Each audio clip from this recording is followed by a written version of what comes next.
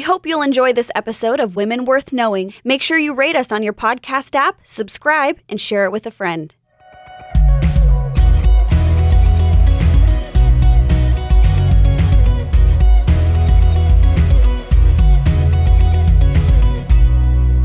This is Cheryl Broderson in studio with Jasmine Allnut. And we are so excited about this next series. So yes, we're still doing Women Worth Knowing, Yes. but we're going to go into Women Worth Knowing because they were involved in the medical field. So we can just give you a heads up of some of the women that we'll be looking at. Helen Roseveare, Ida Scudder, Florence Nightingale. Gosh, Elizabeth I just drew a Fry. blank. Yep, Elizabeth Fry. Yeah, she kind of is like a lead-in into some of that because she was a part of other ministry as well. So yeah. And there's a couple other gals I'm totally drawing a blank. And it's really interesting because the more that you kind of start looking at this, the more you discover like, oh my goodness, this person and that person. So years ago when I was, I don't even know where, I love used books.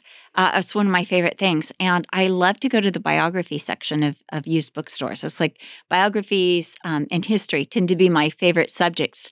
And so as I was looking at biographies, I saw this book called Elizabeth Blackwell, First Female Doctor. And I picked it up and I loved this book and fell in love with Elizabeth Blackwell. But something that I didn't realize was Elizabeth Blackwell was the first female doctor, first doctor in England, first actually to be recognized in England and the United States. Amazing. They say, though, that there were doctors before that going back to like BC times, that there were female doctors, but none of them documented. But Elizabeth Blackwell is absolutely documented in the first, and this was amazing struggle that she had to become a doctor. So we're going to do a two-parter on Elizabeth Blackwell, and she's going to kind of start off this series on, medical women worth knowing because she's so amazing and all the hurdles that she went through. It's so amazing. So she was born February 3rd, 1821 to a Quaker family in Bristol, England. And she was the third child of Samuel and Emily Blackwell. So she was their third daughter. So she had two older sisters, and then she's going to have two younger sisters, and she's going to end up with 5 brothers. So it's going to be altogether a family of 10. And it's interesting that she was a Quaker because as we've kind of touched on this before, but Quakers really encouraged women and empowered them to do ministry and in different fields, as we see. So. And especially her father, he was an egalitarian, which means he believed that all men were created equal. And this is a quote from Samuel Blackwell. He said, "All human beings are equal. Black, white, rich, poor, men, women, even children have their rights." Elizabeth was raised with many single aunts. Her dad's sisters also lived in the home, as well as her siblings and parents. And this is what makes him unusual. He insisted that his 5 daughters and 5 sons receive the exact same education. So all the Blackwell children were taught French, Latin, Greek, math, science, and history, as well as music. He owned a large sugar refinery and was known for his relationship and fairness to all his employees. And this is really unusual in those times to have a man who actually cares about his employees. And he would meet once a week to discuss with his employees the conditions that they were working under, to make sure that they didn't feel like they were being abused or, overworked. I wonder if that has to do with the Quaker belief that the divine light is in people, all people, so you have to treat everybody with respect and that kind of a thing. It could be, but I just love that fact that he just cared so much about that. He used to say, another famous quote, or I guess it was famous in the Blackwell household, the heart must be educated. And he believed that people longed for education and to know. And he felt like if people would only be educated, a lot of the problems would disappear. He took his family to church every Sunday. And church for all the Blackwells was a privilege that Elizabeth absolutely loved. But at this time, now remember, this is like the 1830s, 1820s, 1830s. Things in Bristol and Manchester were very tempestuous. What do you think? 1820s, 1830s. So you're right on the cusp of the Industrial Revolution. Yeah, industrial. Yep, but think about what's happening in France at this time. Oh, yeah. It's post-French Revolution. And there are a lot of actual revolutions in 1848 as well. So we're coming into a lot of that. Yeah. Mm-hmm. So France had experienced the revolution. There was constant mob riots, looting, and growing tensions in Bristol. So all these riots would just suddenly erupt in Bristol. And at one such riot, he stood between the violent protesters and an Anglican church. It wasn't even his church, but he stood there protecting the edifice and the pastor. Wow. And he talked the crowds down from attacking at the expense of his own life. I mean, it was a very dangerous thing to do. But because Bristol was getting so dangerous, he wanted to move his business and his family to America. However, he didn't want to leave his employees in the lurch. Like, what will my employees do if, I take their jobs away? Wow. If I, move my factory? Who thinks that way? I know. So considerate. Yes. But in 1832, rioters torched his factory and it was burned to the ground. Because these rioters and this mob mentality, they didn't care about who were the good businessmen.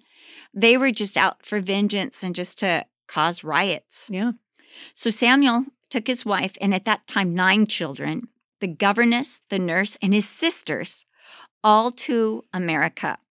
And they rented a house in New York and another in Long Island.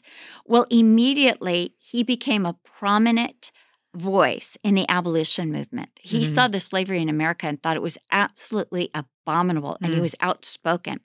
But this was not a popular sentiment in New York at this time. This was a very dangerous thing to be an abolitionist during this time. It was still early, yeah. Right. But already, Wilberforce and these men and Newton had gained popularity in England, and abolition had already taken place in England. But he even wrote a book of poetry called Anti-Slavery Rhymes. In 1834, there was a riot in New York, and a mob broke up the anti-slavery meeting that Mr. Blackwell was at. And he came home with his coat missing and a sock torn. And many homes of Black families that the Blackwells were good friends with were torched and burned down that day. Another time, he hid and protected a pastor and his family. And this pastor and his family, they were in trouble because the pastor on a Sunday morning had the audacity to say, even our Lord Jesus Christ was of darker skin than we are. And the people got up and started rioting. And so was this a white pastor? Oh, yeah. Wow. And this is in New York. And so the Blackwell's 10th child and last child, George, was also born in America. Samuel tried to open a sugar refinery, but it was unsuccessful. And then in 1837, after a bank collapse, he moved his family to Cincinnati, Ohio. And he was trying again unsuccessfully to build something, and he died of fever. So remember, in those days, they didn't have the hygiene that we have. And a lot of the water was polluted from some of the factories. Oh, they hadn't figured out cholera yet. Yeah, that was, before that time. So Elizabeth and her sisters needed to help the family out. And by this time, she's 18, and she realizes, I have to go to work, and her 2 older sisters. And because they were so well educated, they got jobs immediately as teachers. Now, her brothers also went to work, and they began to sell hardware, and they became very successful at it, even opening up hardware stores that became very, very popular. Wow. At this time, because she was a teacher and she was a little frustrated, she was searching for kind of an intellectual society. And you've got to remember, most women weren't educated. So she really wanted fellowship, so to speak, with educated women. Dr. Lyman Beecher had founded the Lane Theological Center, which was one of the first schools that trained both men and women in higher education. And Elizabeth became friends with Catherine Beecher, and then later with Harriet Beecher Stowe. Hey, who we know. They met regularly for intellectual discussions. There were a lot of women that were part of this group, but 2 of them were magazine editors, which again was very novel. Yeah. To have a woman as an editor of a magazine, and it was The Dial and The Harbinger. And these were both very popular magazines in their day. So she's in a very, liberated group. Yeah. And progressive. So, yes. And Elizabeth longed to do something with her life, and she really wanted more education and to go to a higher education, but she needed money. And of course, she didn't have any money because of everything that had befallen her family. So she moved to Kentucky to take a teaching position in order to make more money for the family. she was called back because one of her mother's friends was sick, and she started taking care of this friend. She's 24 years old. And her mother's friend had a particularly female illness, and male doctors were really incapable of dealing with it, and also the modesty issue. And her mother's friend felt very uncomfortable. No, I remember reading something even about I think it was during the American Revolutionary period or the colonial period about how with birthing and stuff, the midwives knew everything, and these male doctors would come in and not have the right advice. And it was like the women knew better how to take care of women. That's so true. Yeah. And it was then that the desire to become a doctor began to arise in Elizabeth, because she wished that there was just a female physician that could tend and understand what this woman was going through. When she began to feel like maybe she wanted to be a doctor, she talked over the possibility with Harriet Beecher Stowe, who discouraged her. Aren't you shocked? That is actually really surprising. Because there was this prejudice, especially against women being doctors. Was she trying to protect her? No. Okay. Women just felt in those days that men were superior in that, certain areas. Yeah. In certain arenas, that they felt like women could write and could be great writers because they had the emotions and the expressiveness. Mm-hmm. But when you're talking about something that's like nuts and bolts. Science, yeah. Yes. They were like, oh no, leave that to the men. And the family accountant, though, James H. Perkins, when he heard about Elizabeth's desire, again, this is a man, he told her, yes, let's do it. And he encouraged her to write letters seeking endorsement by doctors. So she wrote all these letters, please, I want to be a female doctor. And she got either no replies or negative replies. Rejected. But a small door opened in North Carolina for her to teach and to spend the evenings training in medicine with Reverend John Dixon. And so she went to North Carolina and she studied chemistry, anatomy, and physics. Her brothers also encouraged her, and they sent whatever monetary support that they could so she could study. She met one man, Dr. William Elder, and he actually believed in women's education. And so again, there are people that believe in women's education, but they don't believe in women's education in the field of medicine. Right. This is kind of the sticking point. Yes, women should be educated to be writers and to be intellectuals, but should they be doctors? Yeah. So Dr. William Elder was willing to train her and to see if she could kind of make the grade, right?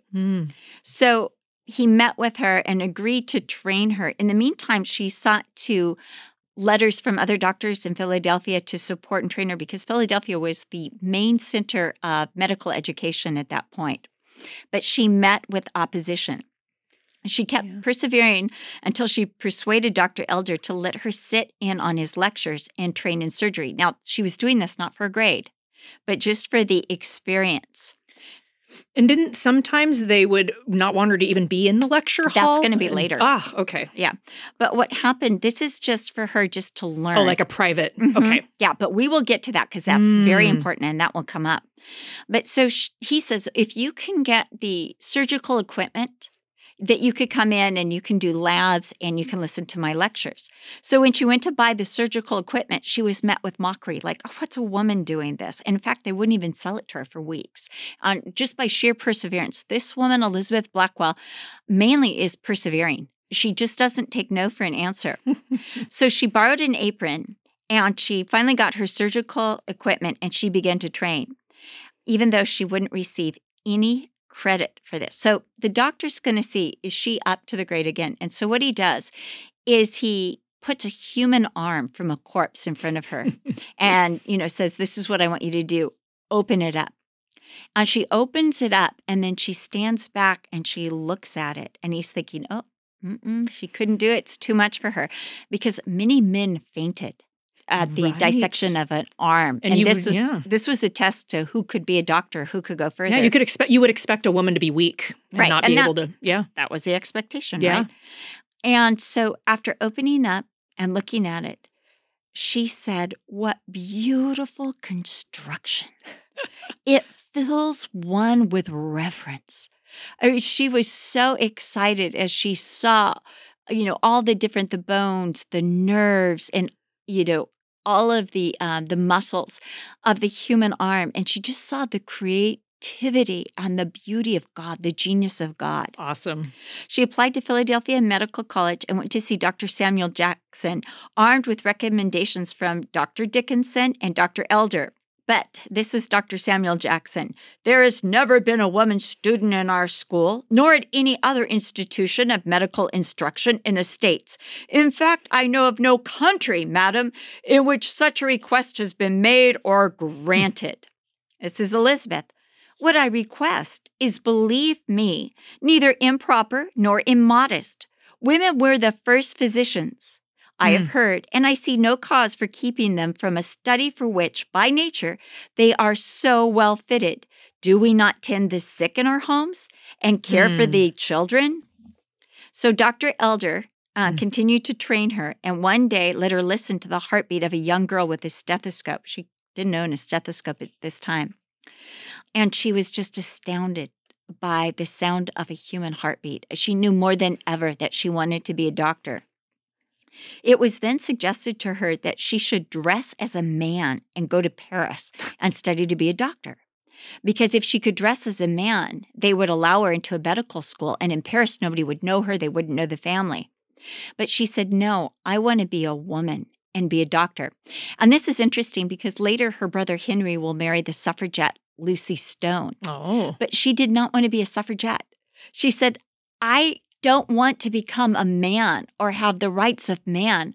I want to be a woman and serve as God has called me. And she really felt that this is a calling of God.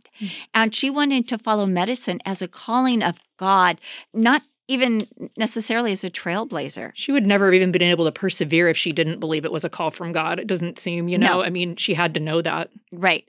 So she wrote seeking admission to every medical school in America, Harvard, Baldwin, Yale, and even one in Woodstock. I mean, she applied to over, I think it was like 20 or 30 schools. And she was refused by all of them because she was a woman.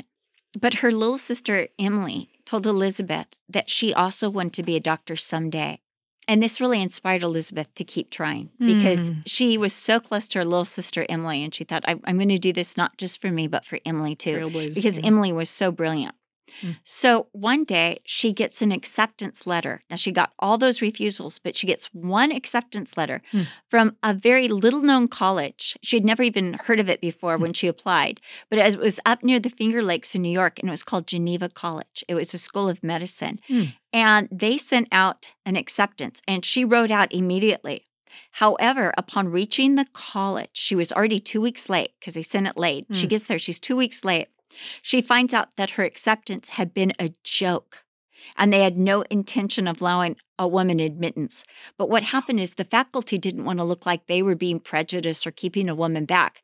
So they decided to let the students vote. And they were sure that all the male students would say no. Right. But the male students thought, oh, let's get even with the faculty. And they thought it would be so funny if they voted yes, let's have a female student. So they all voted yes.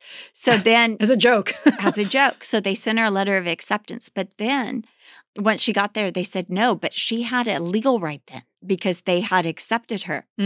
So she went, but when she went, one of the doctors was actually, one of the lecturers was really open to Elizabeth being there. He was more progressive than the others, but he was gone for 3 weeks. And so the man who was taking his class refused Elizabeth admittance.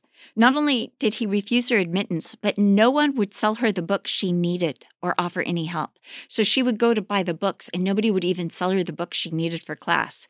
But by sheer perseverance, she went to that class every day and would sit outside or do whatever it took. And finally, they relented when they saw her determination and they gave her the books and they figured, well, she won't make it. This is not going to happen. But when Dr. James Hadley, who was the one who was willing to let her go to his lectures, but he had been gone 3 weeks, found out what happened to her, he then said, I will accompany you to every class and make sure that they let you in. Wow. So he made sure she got the books and he made sure that they let her in. Now remember, she's now 5 weeks behind. So not only is she a woman but she's 5 weeks behind, but she catches up. She catches up with everything. Her classes would begin at 8 a.m. and would go sometimes till 12 midnight. Whoa, what? Wow. But there was another doctor, Dr. Webster, who worked with her personally, even teaching her the art of surgery. And as she studied the human anatomy, she wished not only to be a doctor, to be a surgeon. That's what she wanted to do more than anything else. At this time, a newspaper wrote an article on her, and people came just to see her in class because it was such a novelty to have a woman studying medicine. They came to see if she could do it. And she became kind of famous in this town in Finger Lakes because she was the only and the first woman to seek to be a medical doctor. Elizabeth worked hard to earn the other students' respect, and they began to call her Blackwell. And they began to so respect her intellect and her hard work. However, one day the lecturer in the dissection encouraged her to be absent from the class since they would be working on a man's corpse. She refused. And this is what she said: all parts of the human body are holy within the sight of God, nor are the pangs of disease biased. When she walked in the class that day, she was given a standing ovation by all the other students. Amazing. Because she was saying, you know what? It's not about the sexuality. Yeah. It's about being a creation of God, and the body is holy. Boy, isn't that so true? Like that's one of the big things about Christianity is the elevation of the human body is made in the image of God, all of those things. Has so much more respect. And that's why all men do too. Yeah. She memorized the names of all 200 bones, 400 muscles, nerves, glands in Greek and Latin. Before continuing in her studies, Elizabeth was to intern at a hospital. So she put in applications at all these different hospitals. And what do you think happened? Denied. Denied. But there was an infirmary in a place called Blackwell in Philadelphia, and it was the worst of the worst. It was the darkest. It was where criminals and those who had no money went, and the mortality rate was huge at Blackwell, and that was the only place that would allow her to come. So she applied and was accepted. This is her description. Bleak and desolate meadows situated beyond the river at the outskirts of the city. 4 massive buildings, a quadrangle of stone, guarded by a high unpainted fence, an iron gate, and a gatekeeper's cupola. More than 1,000 sick and poor orphans, aged, vagrants, and victims of poverty and fever. It was a poorhouse and a hospital shunned by good citizens and exploited by the greed of politicians.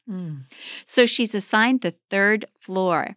And many of the patients, when she went there and began to work, resented her just for being a woman.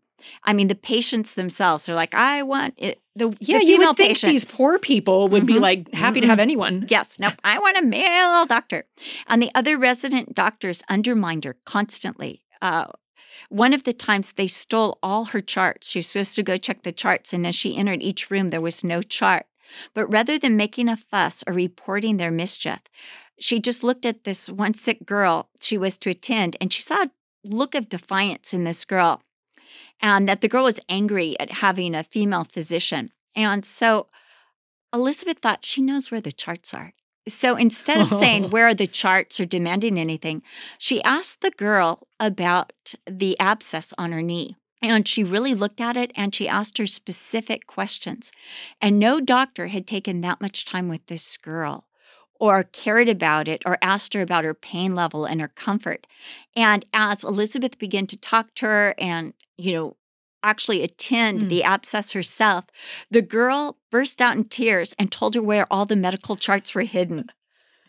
And Elizabeth slowly but surely gained the respect of everyone, even the matrons at this hospital who mainly cheated and drank all the they would give wine and alcohol often for surgeries. Which will come up with Florence Nightingale. Yes. The nursing profession was a mess before. Yeah. And the nurses would take this and drink it themselves. They would get drunk. They were drunk most of the time, yep.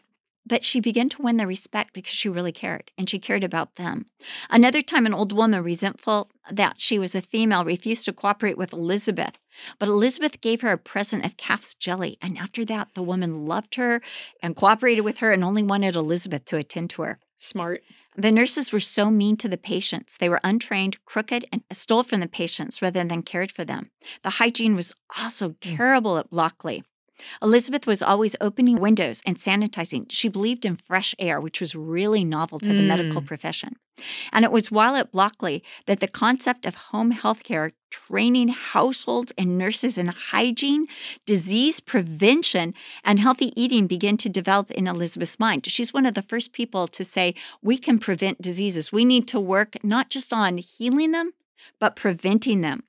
The food also was terrible. In fact, Elizabeth wrote home saying it was inedible, and she was overworked. Nevertheless, she persevered, saying, I go on smoothly and healthily at Blackwell.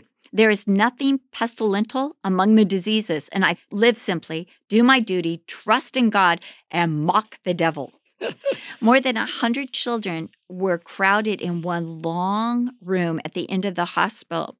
There were no toys for them to play with, and the conditions were so filthy that each of the children developed the disease of the eye. Ophthalmia, in the eyes, And it spread because of the dirty towels. And there was no night nurses, so Elizabeth would often go to the children's room at night or whenever she heard a child crying, and she actually, by hygiene, healed their eyes. And so she was considered a miracle worker because the children's eyes all cleared up. During this time, Elizabeth began to study typhus and even wrote a paper on it that received high marks back at Blackwell.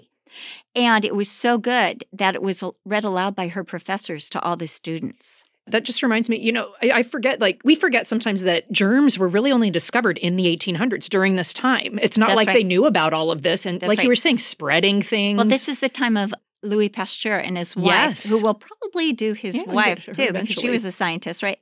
So Geneva College then took on a vote on whether to be pro or anti-slavery. The vote was put to the students, and because of Elizabeth's anti-slavery position, she was the deciding factor for the college. Elizabeth graduated in 1849 as one of the top students in her class. But rather than march through the streets as the only female student, because she didn't want to cause embarrassment to the College of Geneva or to the men, she decided to not go in the march because she thought that would be like they'd be getting attention not for their achievement, but just because she was with them. So she went to the door, and with her brother Henry, she went into a side door of the church where the graduation ceremony was to be held. How gracious, considering. Isn't that? Because she didn't want to be a spectacle. She just wanted to be a doctor. And when her name was called to receive her diploma, she wasn't supposed to speak, but she couldn't resist. And she said, "Sir, I thank you. By the help of the Most High, it shall be the effort of my life to shed honor upon your diploma." Wow. And so I think that, well, one more thing. So then 3 months later, she left for Paris to study surgery at La Maternité. La Maternité was the top hospital in the world, especially for surgeries. And France was on the cutting edge of doing surgeries, but they wouldn't allow her as a female physician. So do you know what she did? She was rejected when she put in her application. Of course. So she applied as a nurse. And Smart. Again, she spoke fluent French because of her father insisting. And she hid all her expert training, but she excelled among the nurses. And she excelled so much that she was asked to teach the other nurses. She wanted to go there as a residency, but they wouldn't let her. So she shared a room with all these other girls and one bathroom, which had 6 baths. And the girls all had to take their baths at the same time. And they had shifts, like these 6 take their baths and these 6 took their baths.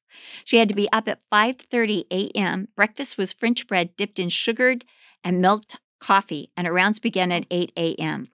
But I think we'll stop at La Maternité. Yes. And we'll come back because this really is a pivotal point in Elizabeth's life. Man. And so exciting. So interesting. And it's interesting to think, we think a lot about racism and those kind of prohibitions, but we forget some of the things women had to work through. Persevere. Very similar, right. And persevere. And there is so many more reasons. So we want you to come back for the next episode of Women Worth Knowing, Elizabeth Blackwell. Bye-bye.